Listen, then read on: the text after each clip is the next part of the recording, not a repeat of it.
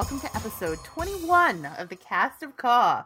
On this bright and early morning recording, where we are going to talk about all things related to the Dark Tower series by Stephen King. I'm your host, Rachel, and joining me is the other half of my content, the one, the only, the morning person I've just learned, DJ. I think this is actually the first early morning podcast you and I have ever done together, and Rachel was surprised to find out that I'm fresh awake and was actually bugging her a half an hour in advance of the cast to get started. I mean, I'm just jealous. Like, I have a deep envy for people who are morning people. I've always looked upon them as like the superior beings, of which I aspire to, but will never be.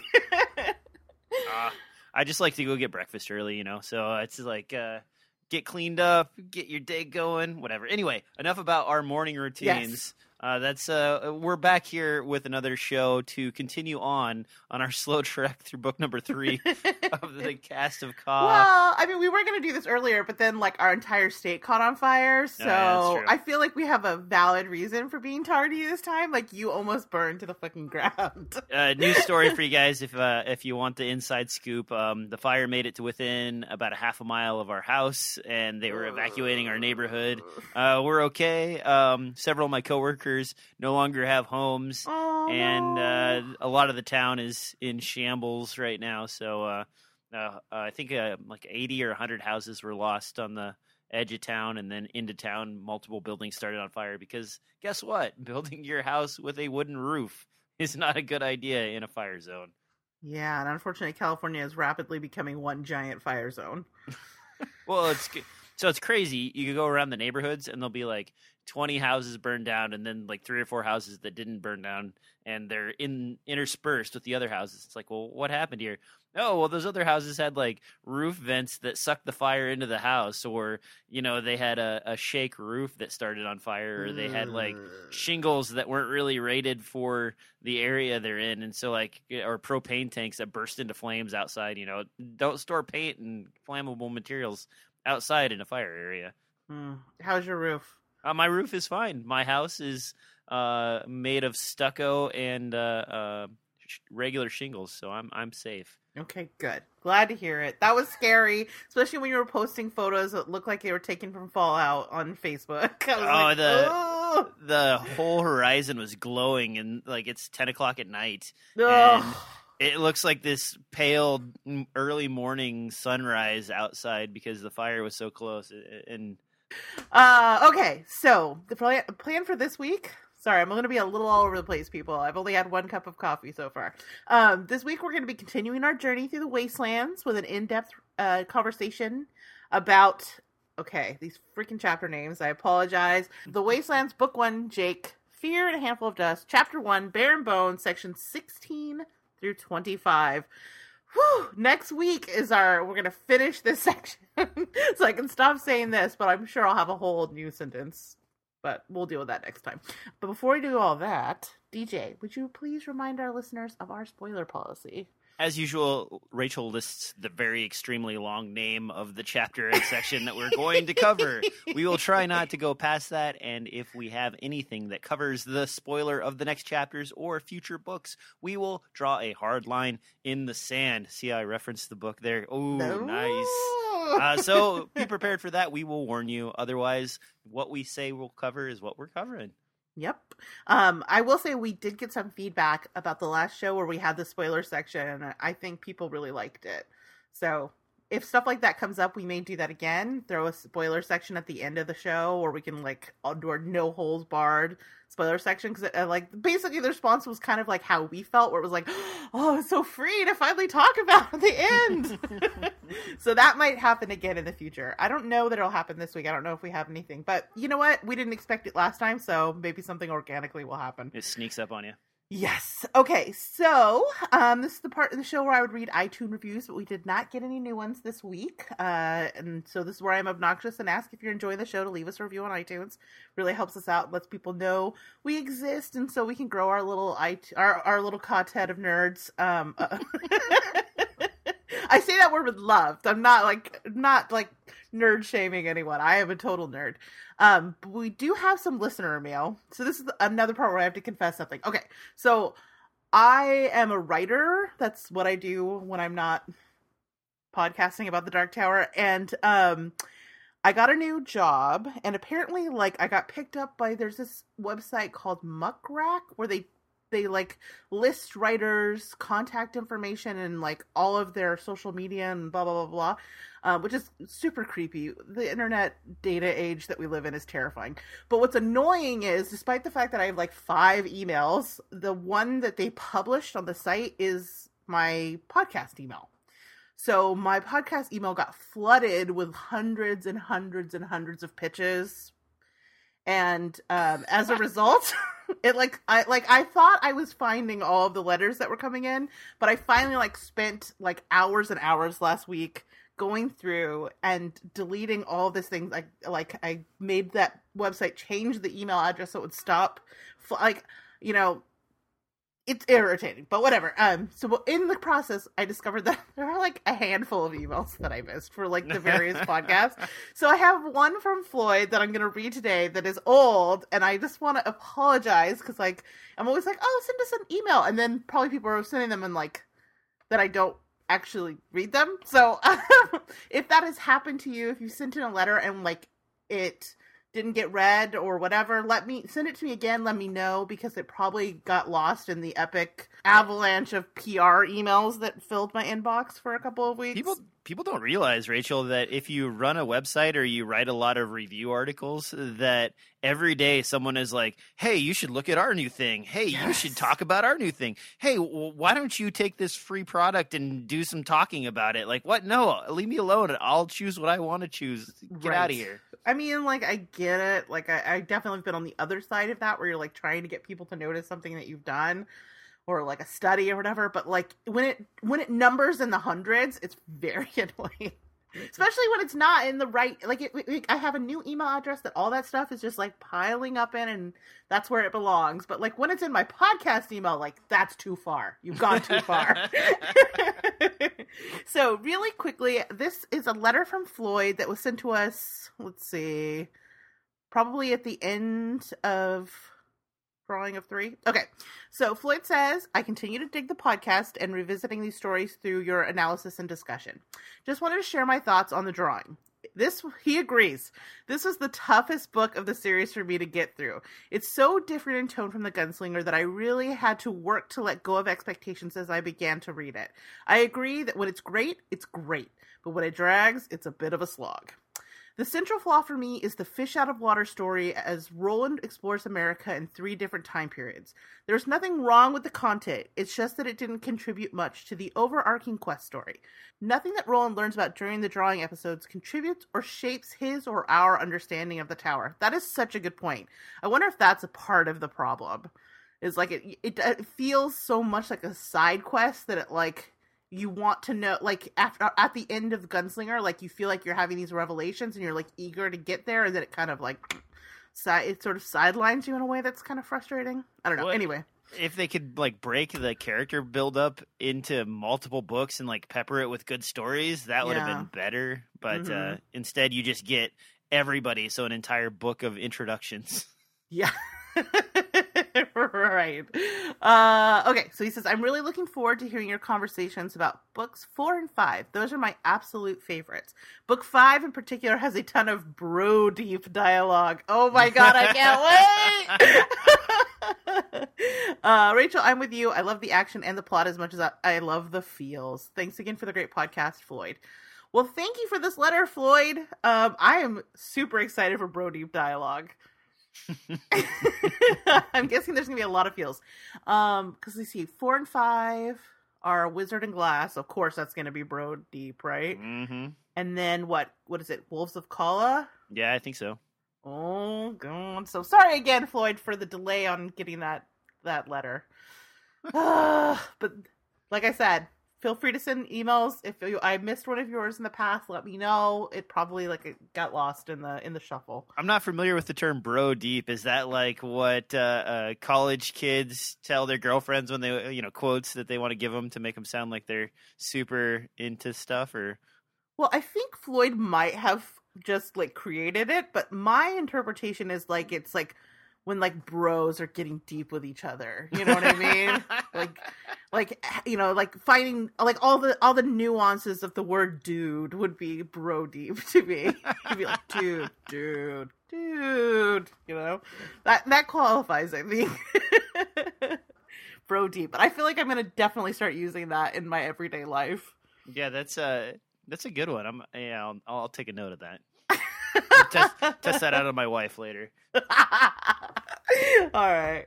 So, if you, like Floyd, want to get in touch with us, I promise I will get it this time. You can email us at castofcaw@zombiegirls.com, or you can join our Facebook group. I'm always happy to get messages there as well. Okay. Shall we get into the chapter? Sure, let's do it. As a precursor to this, just a reminder, we had killed the bear. So, you know, R.I.P. R.I.P. Shardik the bear. He's down. They've escaped near death, and now they're sort of campfiring a little bit. And so we pick up where we left off. Eddie, Roland, and Susanna, they've like kind of closed in on Roland a little bit to like find out what is going on with Roland, because he hasn't been acting himself. And from there, we expand on to Roland's inside problem, and we kind of touch on the bone, the jaw that finally comes back into the picture from several books ago. Where's he been keeping this whole time? You know, like no one knows about it until just now. You know, like I guess that part's a little weird too. So they're campfiring. Roland explains that he is fractured into two people. His brain is sort of split between what is and what should be, and begins Roland's story time of explaining all of the past things that we've gone through in the previous books. Now, Rachel, you got a lot more written on this than I really got out of this. So before we get to, before I just fly on to Eddie's dream, yes. Go ahead and explain this more fully. Okay, well, I mean, we have, like, Eddie sketching it out on the ground. Like, they really are driving home exactly what's happening to Roland's mind in a way that's a little like, okay, we get it. But then I guess it had been kind of a while between the books came out. So they're like, it feels like a lot of overkill for us. But I think it's more for the readers who, like, haven't just, like, gone granularly through the chapter and previous to it. But yeah, so I mean, this really kind of, there's a ton of kill he throws into the fire. I know it looks like there's a lot of notes here, but this is all about him throwing it into the fire. So I think you probably can go for it. Okay, so if you don't remember, it's a synopsis of the way station and finding Jake and finding the jawbone and the man in black and getting up to the top, and then 100 years in this sort of like time envelope, and then Roland taking the new jaw to replace the old jaw, and so on and so forth. And the fact that he remembers Jake, and he remembers fever dreaming about Jake, and he does this kind of like impersonation of Eddie that creeps them all out. And Eddie doesn't remember it, and they realize the two brains. So then Roland, out of the blue, grabs the jawbone that he's just put so much effort into explaining how important it is, and throws it into the fire. And everybody's like, wait, what? Wasn't that a really important object that you needed to carry with you, and you regretted that you gave up the previous one, and so on? And, of course, the mystical jawbone burns in the flames and presents itself to Eddie's wood-carving mind. And he stares at the bones, and it forms a key. And the key shape has an S at the end, and it's very important that it has the S. And then it flowers. See what I did there? It blooms into a glowing red rose, which is also fairly significant throughout the books. And we've had a little bit of this sort of, overarching talk of keys and flowers in previous sections, but this is where it really hits home, that it burns into his retina that he needs to do something about this key, and roses are important. And then they stop and they're like, okay, what happened? Well, Susanna doesn't really have any insight into anything. I don't know. Like, it seems like the men in this particular book are the like the spiritual people, and Susanna's more of the like,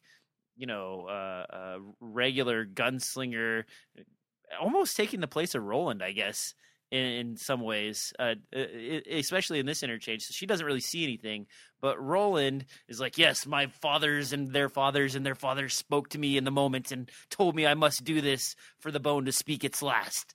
And then, Eddie kind of gets his little thing out of it. And then Eddie and the crew, go to sleep. And Eddie has this crazy dream with fields of roses, dark towers, all his previous victims of the Balazars and so on coming back as like bloody characters who talk to him and explain that the key is really important. And I think this is the first introduction of the train, isn't it? No, yes, because are you in the dream? Yeah, I'm in the dream. Oh, yeah. Okay, well, before we get too far into the dream, because I have a lot to say about the dream, I just want to go back really quickly and say, like, I don't know that it's clear who saw what in the fire. I think it's clear that Eddie, they didn't necessarily see what Eddie saw, but, like, when, like, the 15 minutes has passed and they're like, why did you do that? Like, Susanna is sobbing, and Roland is being super cagey as well. So I think they all had some level of spiritual experience, but nobody is really talking about it. You think so? I thought when I went through it, it sort of felt like Roland and Eddie had the like real impact. Yes, but the mention of her sobbing feels like a really extreme experience for someone who just threw something in a fire. So so let's back up and talk about that for just a second. So at the end of that little subsection, she explains that it almost killed us, like it shot sparks and stuff. So I kind of thought that just meant that she was frightened by an explosion of fire, and Roland says basically it's like the Emperor's fire. He shoots off these things that look really dangerous, but they're mostly for show during celebration and have no oomph to them.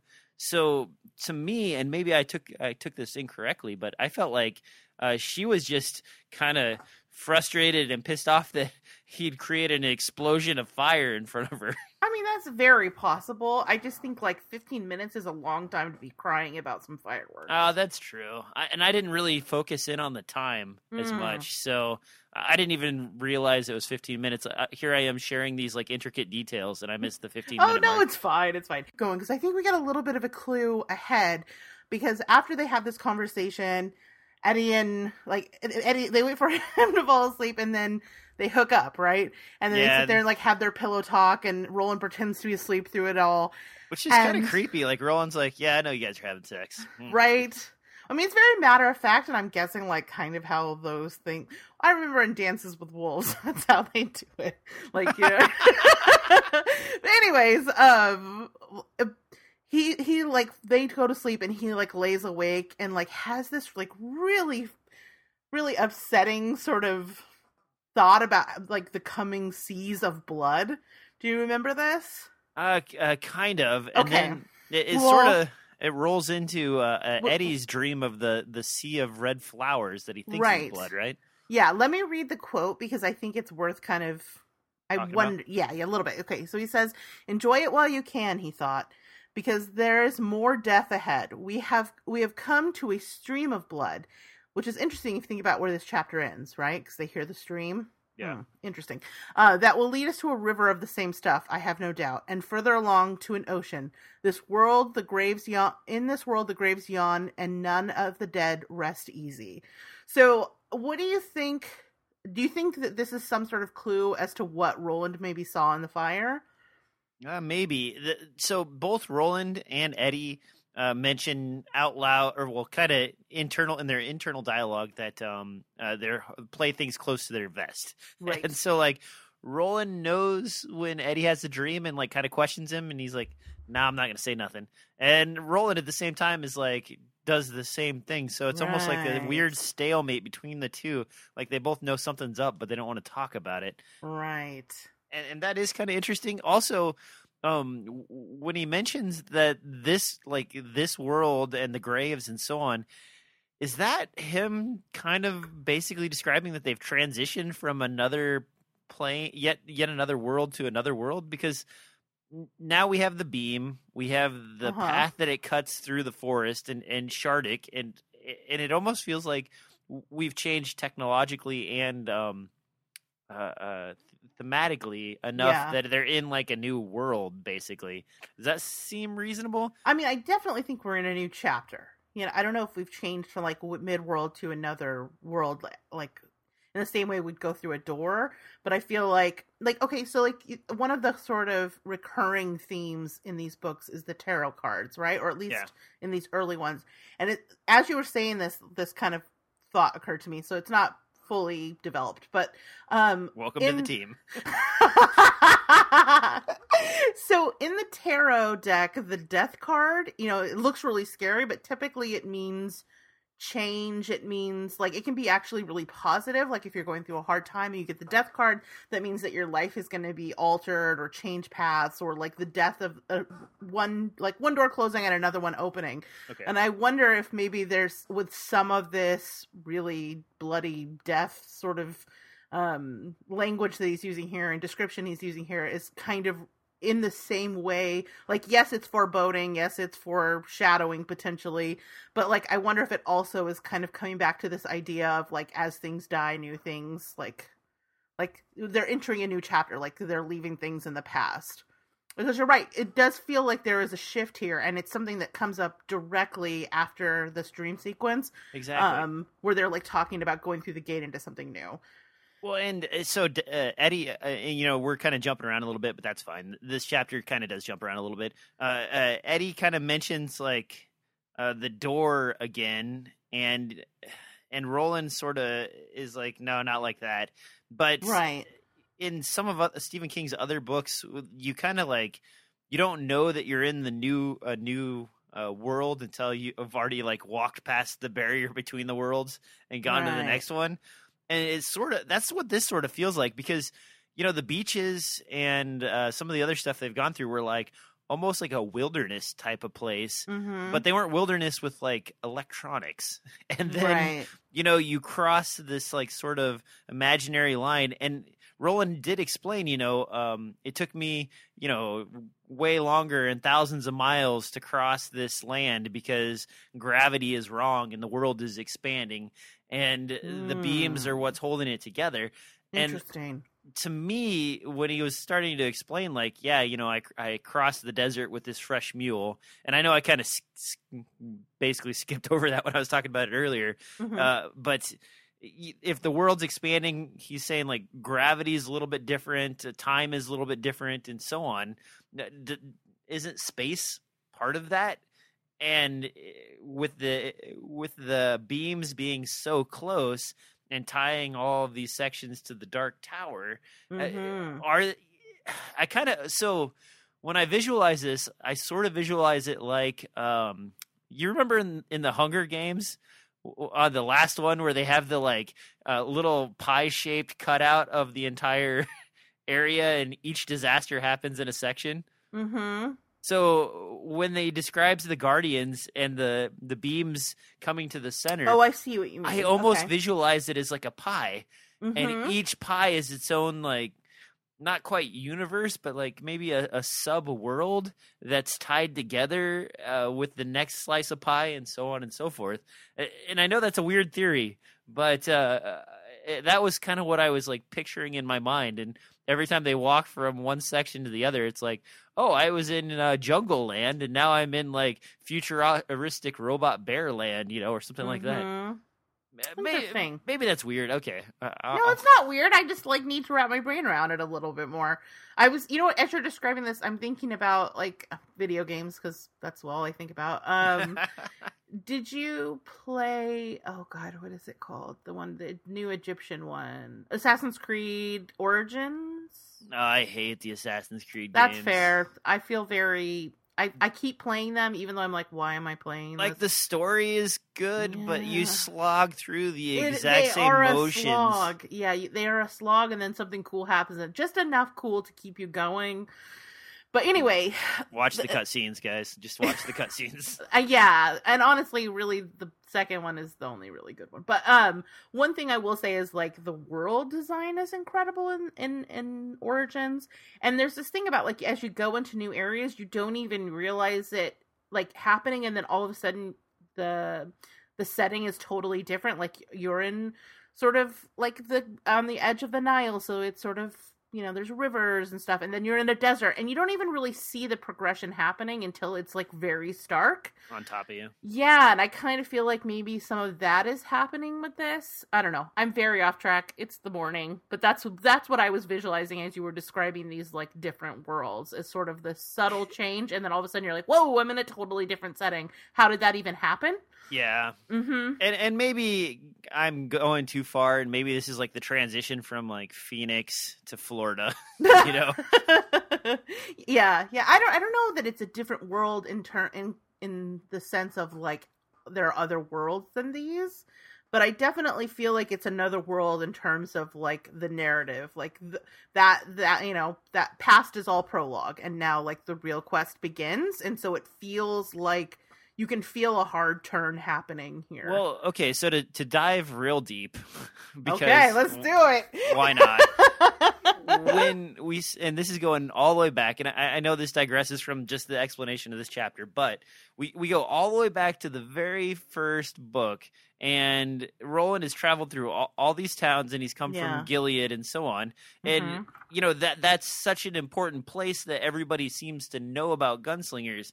But this feels like a place that is devoid of knowledge of the gunslingers. It's like a forgotten land. Yeah, exactly. And when the inhabitants of these other places, you know, recognize what Roland is, know what he's about, and are familiar with the area, this feels like, you know, the mythical East Asian company going to get spice, you know, somewhere. Right. Like, it feels so removed from these other areas that it's night and day. And I don't know if it's just crossing from, you know, the country to the city or what, but it's real weird.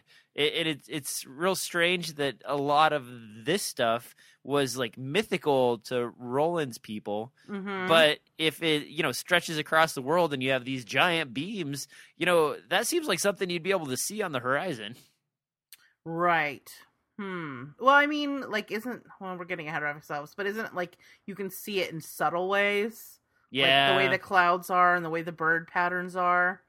No, that's true. But I mean, we're also crossing genres, right? So in a way, we're like on a meta level changing worlds. Like we're going from high fantasy into like cyber post-apocalyptic future, into just like sci-fi fantasy, and now we're getting into like post-apocalyptic future past. I love these books. They're so fucked up. I love them. Like they really are like they are 7 middle fingers pointing at like genres. You know what I mean? Like we don't fuck with like picking a genre. We're all of the genres.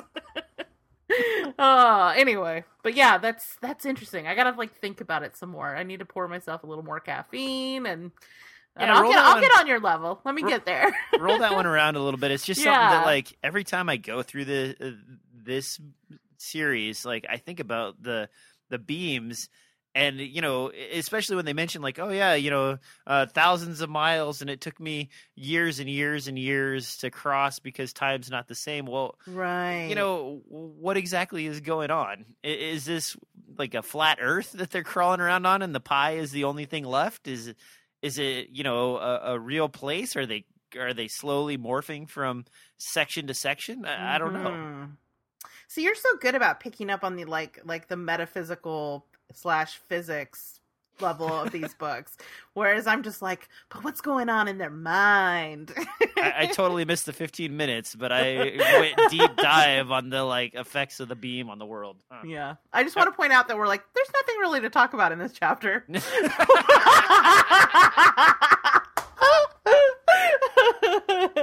Sorry, go ahead. Let's get into this dream. All right, so Eddie falls asleep, and this feverish dream starts with, you know, fields of red, which he suddenly realizes are roses, an attacking creature flying in the air, and the tower like up in the distance, and the beams, and the people that he's killed, from the Balazar to the gangster that got swiped up by the Jack Lobstrosities.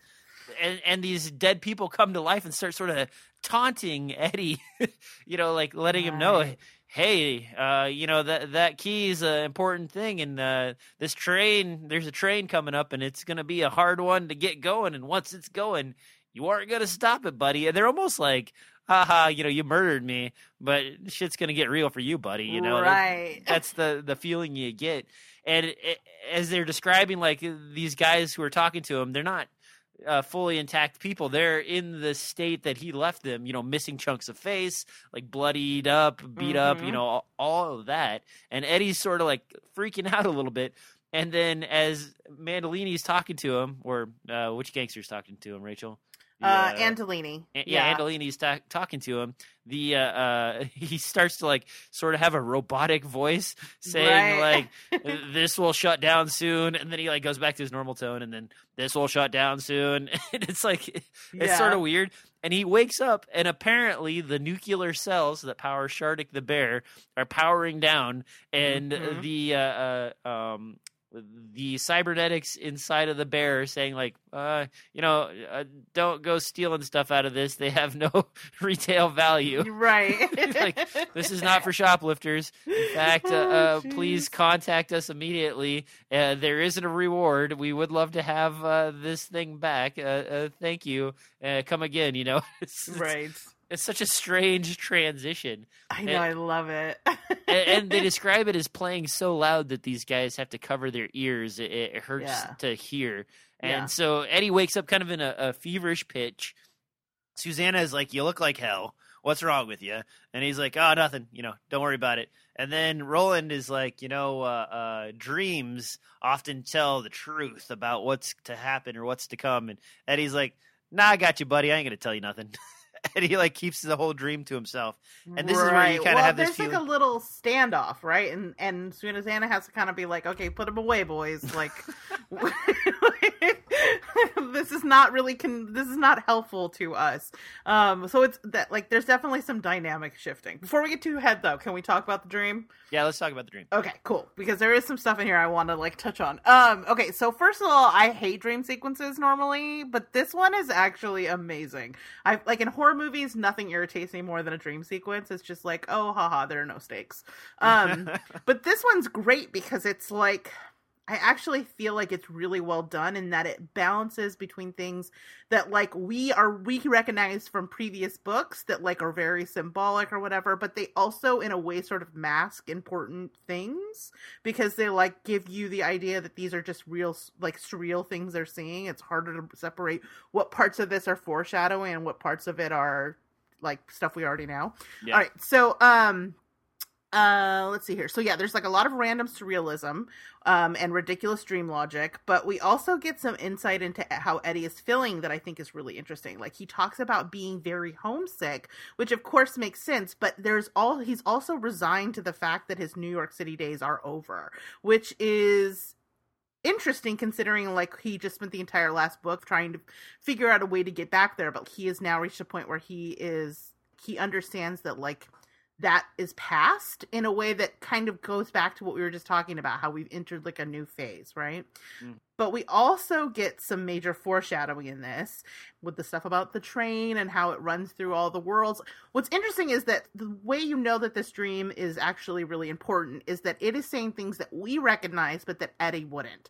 Like the stuff about like the train running through all the worlds. A lot of that is stuff we know because it's in Roland's mind or things that Roland has heard, but not necessarily things that he's passed on.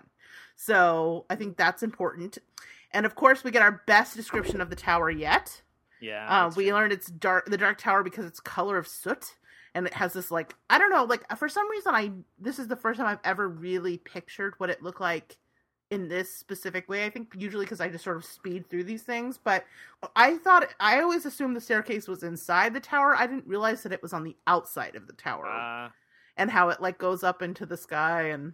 So I got a question for you in this section, and I kind of breezed right past it. But the very first thing you notice when he goes into his dream is that he's carrying a book. Oh, and yes! You Can't Go Home Again, and it's by Thomas Wolfe or whatever. What is the significance of that? Because I know they read a little passage from it before the dream really takes off, but it was like, this is sort of weird. Well, the passage is the beginning of the Gunslinger book. Oh, is it? Okay. It's the opening line of the Gunslinger book. That's why I'm saying, like, this is clearly very important. It's telling you something that there's no way that Eddie would know, and also, like, it's hinting at sort of meta levels this early in the story. Am I dumb, or is it? I thought it was a Robert Frost poem that the beginning of the book came from. The Man in Black, and the Gunslinger followed. I thought that was a poem. Maybe. I mean, I know that the whole thing is based on the Browning, like it's inspired by that Browning poem. Browning, right? So is this like are we stacking references to references on references? Yeah. Okay. Yes. Well, I mean, the cover of the book has the rose, the key, and the door in it, right? That's sort of embossed into the front of the book, and then the opening line is the opening line of the Gunslinger. I don't know. As you're saying that now, I'm starting to go, like, should I know this? I should. Like, bells are ringing, but it's not coming together for me. I know I should have been more prepared when it's fine. I actually meant to look up this book and forgot. Me too. But I mean, I think even if we don't know the significance of we'll ask. I mean, Leroy will come through and tell us why this book matters. But, but I mean, even just the title alone, in terms of it being like you can't go home, and he's having this homesickness thing, but also kind of letting those feelings of being able to go home go, like he's releasing that a little bit. Oh my gosh! Okay, Rachel. What? You can't go home again. Okay. I'll read this. We can't talk about the significance of this, but okay. Spoiler. Spoiler. Yeah. Spoiler. All right. This is a big spoiler zone. The novel tells the story of George Weber, a fledgling author who writes a book that makes frequent references to his home. Okay. So, going like clear into the future. Oh, interesting. Okay, yeah. Right? Yep. Yes, I get where you're going with this. Okay, so clearly we're going to have to talk about this. Remember I said organically stuff might end up at the end of the show? Well, here it is. Okay, so more about the dream. So like I said, we get our best description of the Dark Tower, which is awesome. And like for some reason it like really clicked in my brain this time, and I have this really powerful mental image, and I'm very excited about that. There's also some really cool little moments in here, like the fact that we hear a horn blowing is interesting, and something that is reference. It's how the end of the Browning poem, that's how the Browning poem ends, with the horn being blown. Mm-hmm. But we also know that it has significance without going too far into it. Again, some foreshadowing here that maybe that like at the time you didn't necessarily recognize was foreshadowing, and something that Eddie would definitely not know anything about. There's also the red eyes appear in this cancerous thing floating in the sky. And this is the first time a particular entity actually makes an appearance, I think, ever in the books. I don't think he gets named until he gets named in the book Insomnia, and he's very loosely referenced in the Gunslinger. It's a vague creature in the sky, I think, is basically all they really give you in this little dream sequence. Right. But I mean, if you go back to the first book, I can't remember. What was the name of the crow-headed people? No. The woman who is like demon possessed. Oh, he vaguely mentions her when he's going like over the complete synopsis of like his previous time. She references sort of potentially this entity. I'm trying to be vague about this, as well as Walter references potentially this entity. I want to say it's like Sylvia. Yeah, Sylvia. That sounds right. And he has to give her a poke with the old Gunslinger guns. Yes. Oh my god, the Gunslinger is such a fucking crazy book. Right, because she's like pregnant, right? Yeah, and he has to like kill Satan's baby inside of her body by like penetrating her, but it's a trap. If he sleeps with her, he'll die. So then only his guns sleep with her and they foul her womb. Oh my god. Such a weird... I just recommended The Gunslinger to someone else the other day. I forgot about that scene. I wonder how that's gonna play. Whatever. Okay. Okay, so yes. I just like a note on this. I remember the first time I read this book and we got a peek at the tower. I was like, ooh, we're going to get there soon. I came so excited. 20 books later.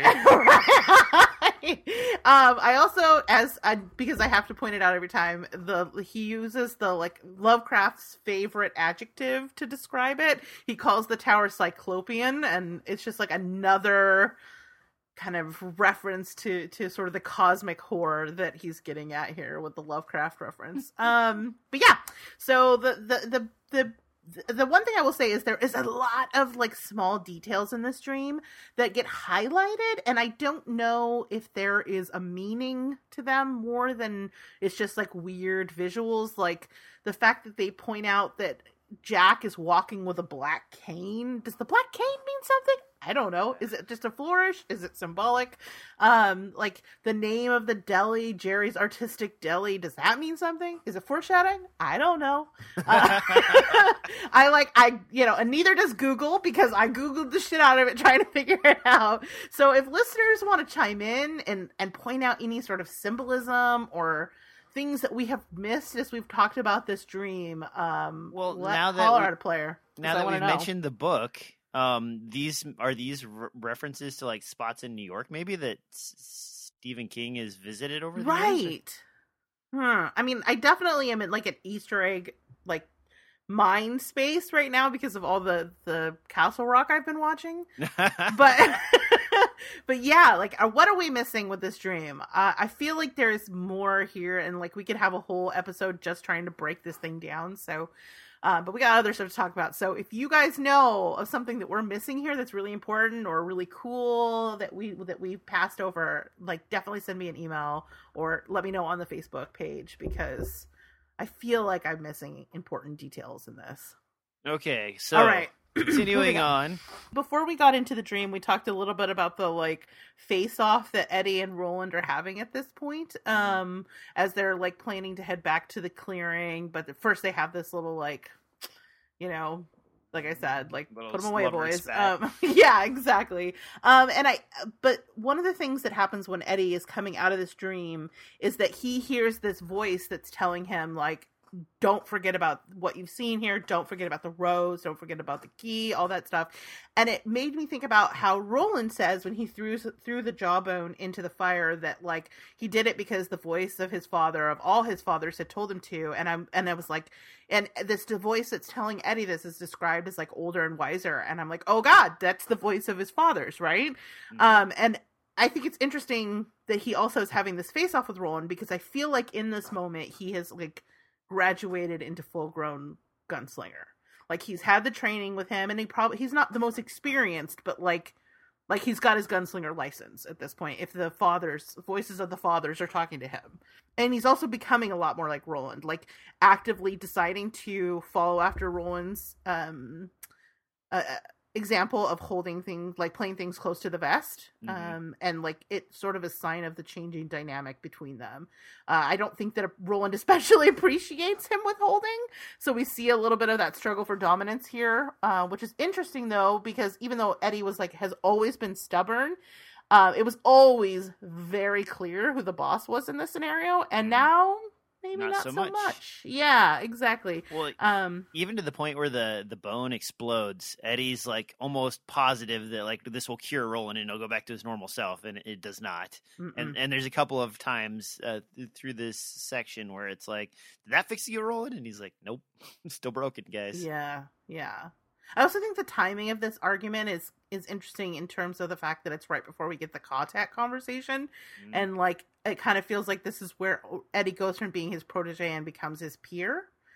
I don't know if that's going to hold as we move forward, but that was the feeling I got in this moment.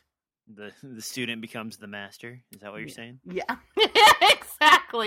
Exactly. Okay, sorry. So they head back to the clearing, and they grab the stuff that they left behind, including the gun, like his gun holster, and also the piece of wood that Eddie was carving.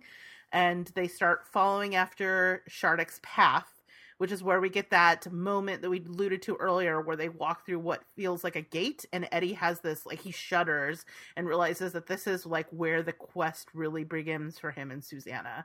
And he thinks about his dream, and he has this sort of instinctual fear that's probably doesn't bode super well for him. Because as we know, things don't really work out that great for Roland's companions. But we'll see. Dun, dun. Dun, dun, dun. Okay, sorry. No, that's it. And then that's pretty much it. No. There's more. What? I thought, okay, go ahead. Okay, so they follow the path for a while, and at first it's easy, eventually it starts getting harder. Like, you start getting to, like, swaggy bumps. What was that? Swaggy bumps? Boggy swamps.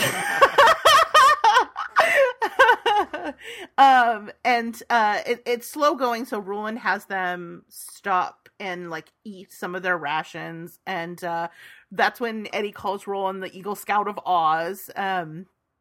And I think this is the reason I want to talk about this, is I think it's actually a little bit important, is that Roland tells him that the quickest way to know about a place is to know what it dreams of. And this is on the heels of Eddie having this really, important dream, right? Mm-hmm. So what it's telling us is it's, like, reinforcing the idea that, like, yes, it was a dream sequence, and yes, there were some tantalizing little clues, but, like, you really actually need to pay attention to what we just learned, because this is shorthand for what is important in the world. So, and then they talk about the Wizard of Oz, and I never really thought about it before, but this is kind of Stephen King's Wizard of Oz, right? No, that's true. Yellow Brick Road. Like this gang of misfits on a quest, right? We've got, like, the Tin Man, we've got the cowardly lioness, and the Scarecrow, and then, spoiler alert, maybe we'll get Dorothy and Toto pretty soon. But I mean, seriously, like, it is his Wizard of Oz, which I thought was really interesting. Also, we learn about something really important, which is the concept of quartet. This is the first reference of quartet. Like, we've heard about Ka, but now, and we've been calling them their quartet, but technically we've been spoiling things, because this is where it finally comes up, which is, like, a group of people who are brought together by destiny and share a goal, right? And so this is the first time Roland finds himself at the center of a quartet since, like, the death of Cuthbert and Elaine and the other friend who I can't remember. So when they mentioned this little section here, and I heard Roland kind of explain a quartet, I sort of thought of it as you have, like, a tet that's used in, like, a orchestra, so it'd be like a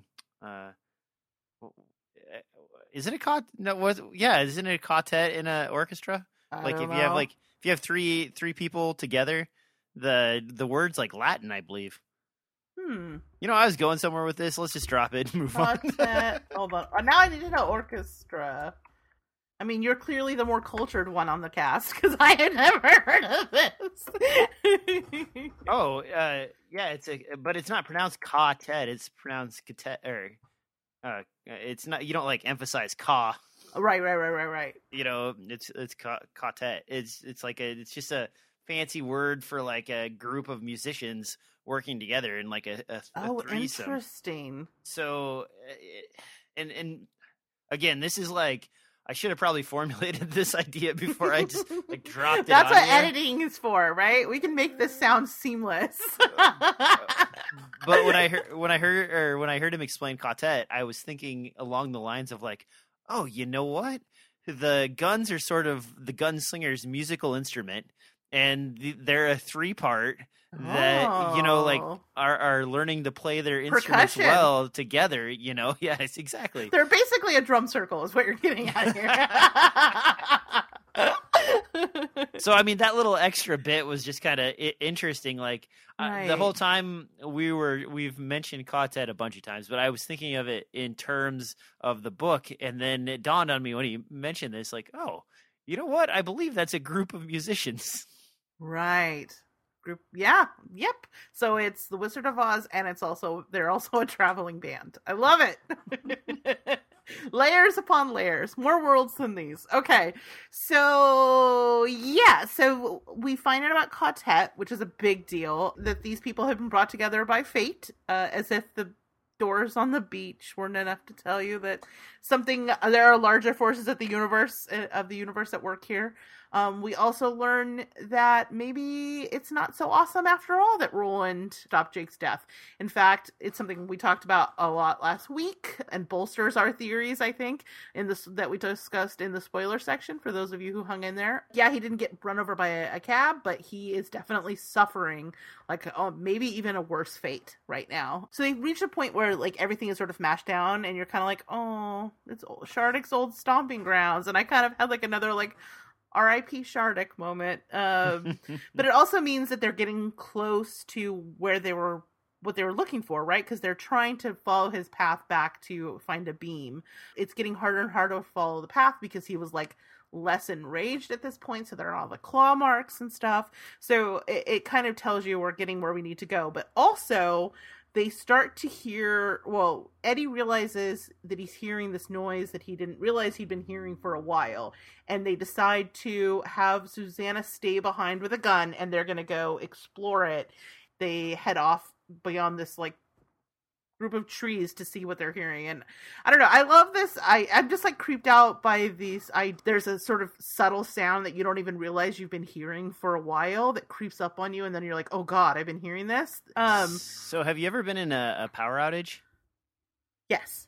So were you in like a big building or like an office or anything like that? Well, I remember there was a really bad one, like a long bad one a few years ago when I was at home, and it was like a moment where we went outside, all the street lights were out, everything was dark. It was crazy because like everybody was like out of their house on the street, like looking around because it was clear like how cut off from technology we were. Like we couldn't, the TV didn't work, our cell phones didn't work, we didn't have a landline, you know. And fortunately, I had like a radio that you could like crank up that had been sent to me by like, you know, this years ago when I worked at a different publication.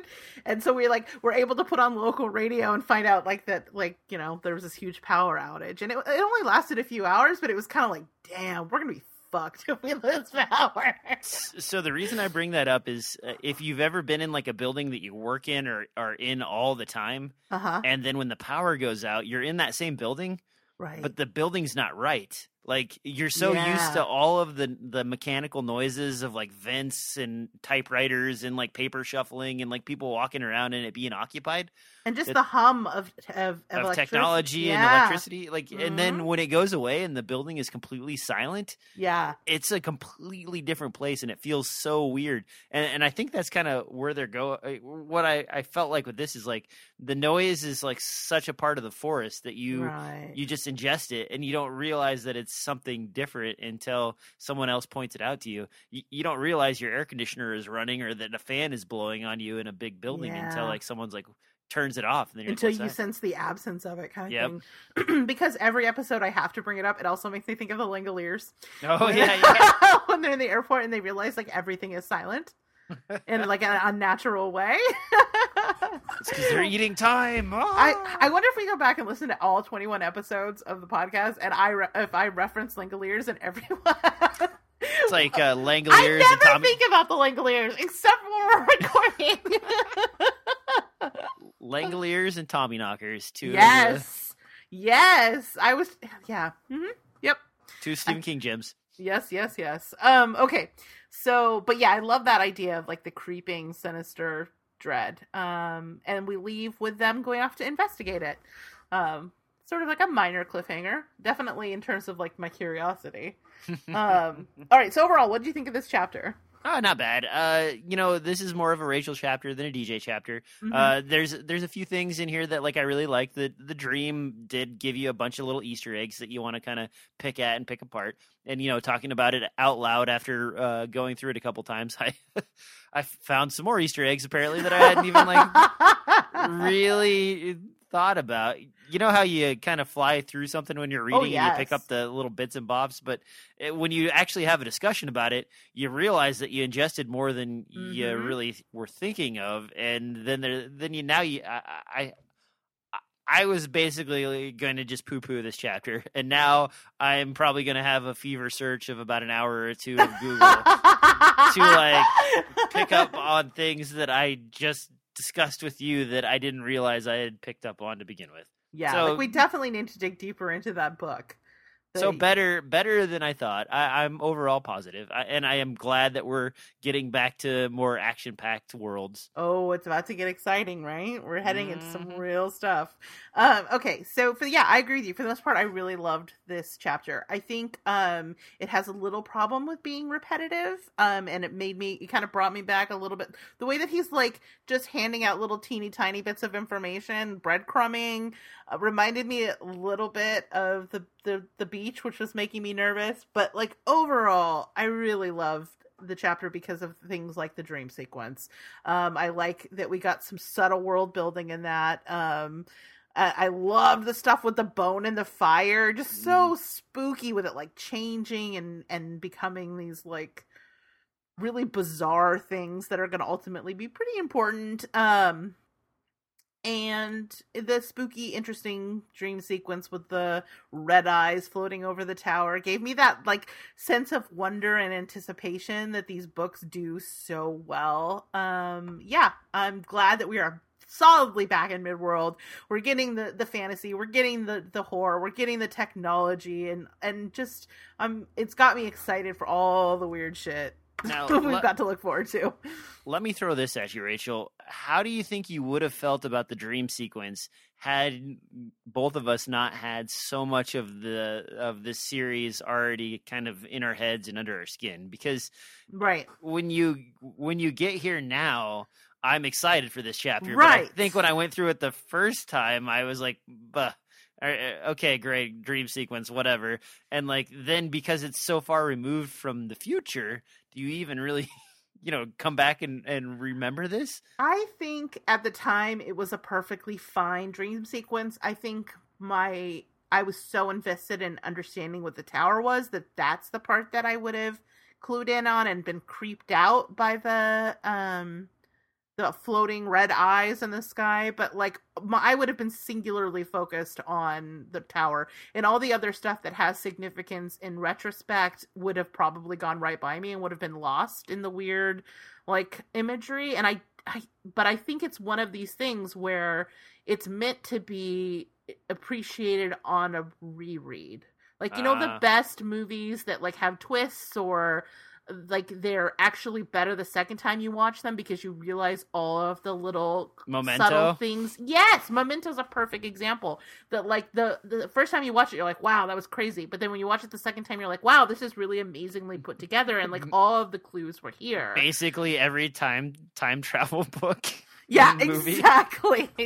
But I mean, I'm also thinking of like, the Shyamalan of it all, right? Like, you go back and you're like, oh, every time that you see this red thing, it's a sign of a ghost or whatever. You know what I mean? Like, there's little things in there, little flourishes that like are able to be passed over that like rewards a reread. And I think that's the case with this dream sequence. Does it have the same significance? Would it have had the same significance at the time? No, but I don't know that it needs to. I feel like it's a reward for the second time, third time, fourth time through. Yeah. So just to throw it out there, since we mentioned time travel, there's an indie time travel movie from like 2004, 2005 that's really good. Not Stephen King related at all, but it's called Primer. Oh my God. And so good. That one's one where, like, the second time and the third time, you're like, yes. I mean, I still don't understand it, but it's good. All right, so our plan for the next episode, the Wastelands Book 1, Jake, Fear and a Handful of Dust, Chapter 1, Bear and Bone, sections 26 through 32. That's right, folks. We're finishing the first chapter. We're going to be wrapping up Bear and Bone with sections 26 through 32. So that's the plan for next time. So let's wrap it up. Anything else before we call it for today? I think that's it. I think it's time for me to go get breakfast and you to wake up and go pour myself another cup of coffee. Exactly. Yeah. So I guess on that note, thanks guys for listening. Thanks for watching. Well, no watching, I guess, but we will be back again, maybe sooner this time. Yeah, with I think more casts. Provided the world does not burn down. Yeah, it's been a real weird month. So if you live in California, stay safe. Each day is a gift. So if you wake up, do something fun. All right, Rachel, where can people find you? If they want more of these dulcet tones, you can find me on the Zombie Girls podcast, and season 2 of the Stream Queens has officially arrived on the feed, so you can listen to Mars and I review things on Netflix. Although I think we're going to do a little Shudder coming up, a little Shudder action. So if you have a Shudder subscription, we'll be covering some of those movies too. How about you, DJ? I've been kind of drying up in the world, now that I've moved again and I have to actually think really hard at work. I don't have as much free time to expand my horizons. But I am thinking about starting up a new website. It's called dongdancer.com. What? Is that real? That is real. I know. Oh my god! So what is it going to be? I don't know. Is it going to be dancing dongs? So I was trying to convince a couple of my friends that make puppets and stuff to make a giant dong puppet, and it would just be like, it would be a series of training videos that teaches you how to dance with your dog. And it's like, is it gonna be like puppetry of the penis situation? Yeah. It's like this is how you make the Eiffel Tower. Today we're going to do the helicopter. Oh no! We call this one the Tea Dipper. Oh my god! Can your little puppet like sleep in a banana shaped hammock? No, this one's it's just like I just bought it on the lark thinking about it. I don't know if it'll ever turn into anything, but otherwise you can find me on this cast. I will be out filming in a few weeks in Nebraska, working on the next iteration of Shivers Down Your Spine, as well as Robo Mummy Part 9, which has a full soundstage and big production value. So oh my god, I can't wait. I'm so excited. Yeah, it's super cool. They have an entire spaceship in a soundstage for us. So like a real like honest to goodness like Lost in Space spaceship Robbie the Robot type stuff. It's my god. Yeah, it's pretty cool. It's if you go to Lyons, Nebraska, that's where you'll find it. Oh, congratulations, Deej. I love that Dead Lantern Pictures is just leveling up every time. Oh, so man. Exciting. Every couple of years we have to film something. I know, but you guys were talking about doing a Western next? Oh my goodness. Yeah, they got permission to use an abandoned Western town that's on a museum property. Holy shit. And the museum was so excited about the production that they offered to staff the entire town with their like cast actors that are in there during the day for Oh my us. god, that's amazing. Yeah, and real horses. I saw Matt on like Facebook was like, anybody got a horse? Yeah, so I mean that's legit. We had a pig on the last shoot, which is like crazy. What? Yeah. You put out a call for like to cast a pig, and you would be surprised how many people actually float up through the water to offer you up their pigs of various sizes that are pets in their house. Oh my god, it's a real weird world we live in. One of my co-hosts had a pet pig. Really? Yeah. Yeah. On Splattercast, Sarah had a pig that unfortunately passed away like last year, but yeah. Mm-hmm. Somebody tells you about that and you're like, what? I mean, I guess they make great pets. I don't know. I don't know. Anyway, you can find me on the internet yes. and with Rachel, and that's about it really for now. So yep. Thanks for listening, and we will see you next time on another episode of Cast of Bye, everybody.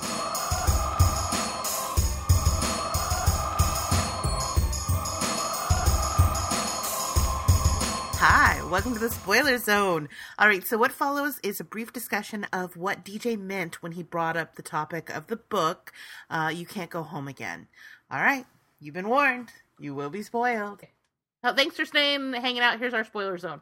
Okay, so this thing about him, the book referring to an author who writes about home, are you saying you think it's like an allusion to this fact that Stephen King is in his own book? Yes. Oh, damn. Like, this is almost like, hey guys, just a heads up, FYI, I'm going to be in my own book pretty soon. Getting in there. That actually makes me feel good, because I always felt like the fact that Stephen King shows up later was like forced and super like robotic. Well, also because it was like on the heels of him getting hit by that van, and I feel like he was in a really weird place and like feeling a very particular connection to the Dark Tower at that time, that he put himself in the book. And like, if he's already foreshadowing that in book 3, that changes it a little bit for me. Yeah, what do you think?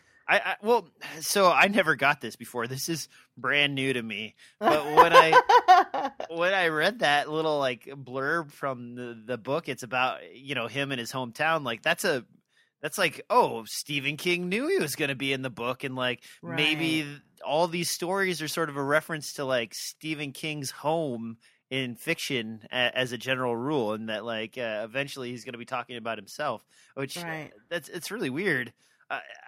I don't know this book at all, and I might have to go find it and read it now. Right. However, this reference stuck in such a way does make you feel like he's alluding to the fact that he will be in his own book. I mean, this is definitely, this, as I have learned through befriending Leroy, is that like the literary allusions in this book come fast and furious. I mean, the book starts with like 5 different quotes from other books, right? Oh, that's true. And so, like, I do think that even though I didn't realize it at the time, like, King was definitely talking about things like on a meta level, the way that the way that he could be weaved into the story sort of organically, that in retrospect now feels more organic than it did at the time. We'll see when we get there. I may still maintain my irritation at his arrival when we actually get there. But yeah, that's, I don't know. This is definitely food for thought.